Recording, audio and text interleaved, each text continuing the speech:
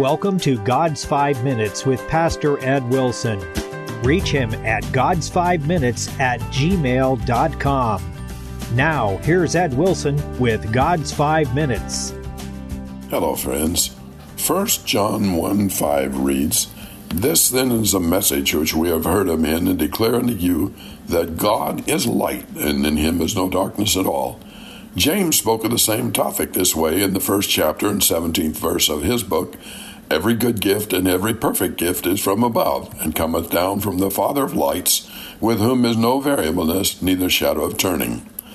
Because God, whom we cannot see, made the lights which we can, it can be a temptation to forget God and reverence the creation instead of the Creator.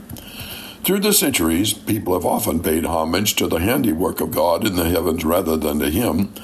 The truth is that truly permanent things are not those material matters of the earth which may be seen with the natural eye. They all perish with the using. Those old gospel writers use the example of natural and spiritual light to show us the difference. James tells us that all natural light produces shadows, but there are no shadows in spiritual light. The word translated variableness, parallage, refers to the hourly change in the relationship of the sun to the earth, so that every day has morning, noon, and night, which is the ultimate shadow. There are no such variations in God's dealings with us. He is always the same, both in love and mercy, and in judgment and justice. Nor is there shadow that is cast by turning with him. The word translated turning is elsewhere used in the Bible for the changes that appear in the relative positions of the heavenly bodies. It is as if James were saying, the phenomena of nature are of necessity changeable. The phenomena of God are unchangeable. All material things are mutable. God is immutable. Though the lights of the heavens change with the hours and the seasons, he created them changes not. It must therefore follow that only that which is good can originate from him, and can never be the occasion of placing temptation and sin in the path of his creatures. So we see two wonderful truths about him in these verses. First, there is no mixing of evil in the goodness which he bestows. Many a theory has been concocted of Satan's origin, of God's role in the Pandora's box of evil sin brought unto the human race, the cause for human suffering. Although there are profound and complex theological questions associated with all of these scriptures stoutly assert that all reasoning about these issues must begin with the understanding that every bit of evil from any source did not originate with God. The second wonderful truth is that no shadow ever falls over God that can hide his goodness.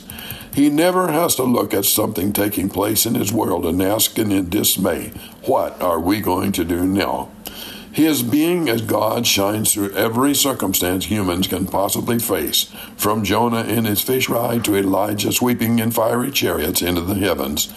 Although his ways are past understanding, we may confidently trust that it is impossible he will ever betray any of his trusting children. These important truths are especially meaningful to Christians of today. All about us is change on a scale that would have been unimaginable to our ancestors.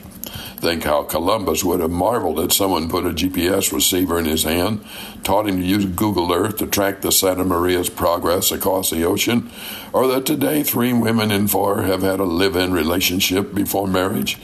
It is challenging to keep our moral footing in the cultural, scientific, and philosophical atmosphere of Western civilization in which we currently live.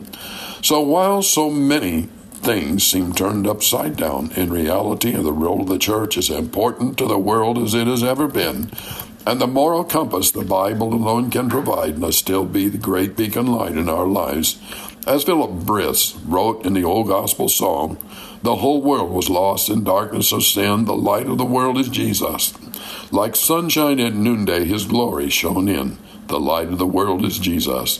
Come to the light, 'tis shining for thee. May God be your light." Oh, and have you talked to him today?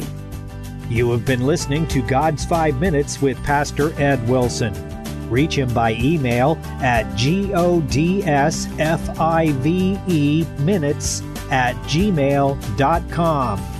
Tune in next time to hear more encouraging thoughts from God's Word on God's 5 Minutes with Pastor Ed Wilson.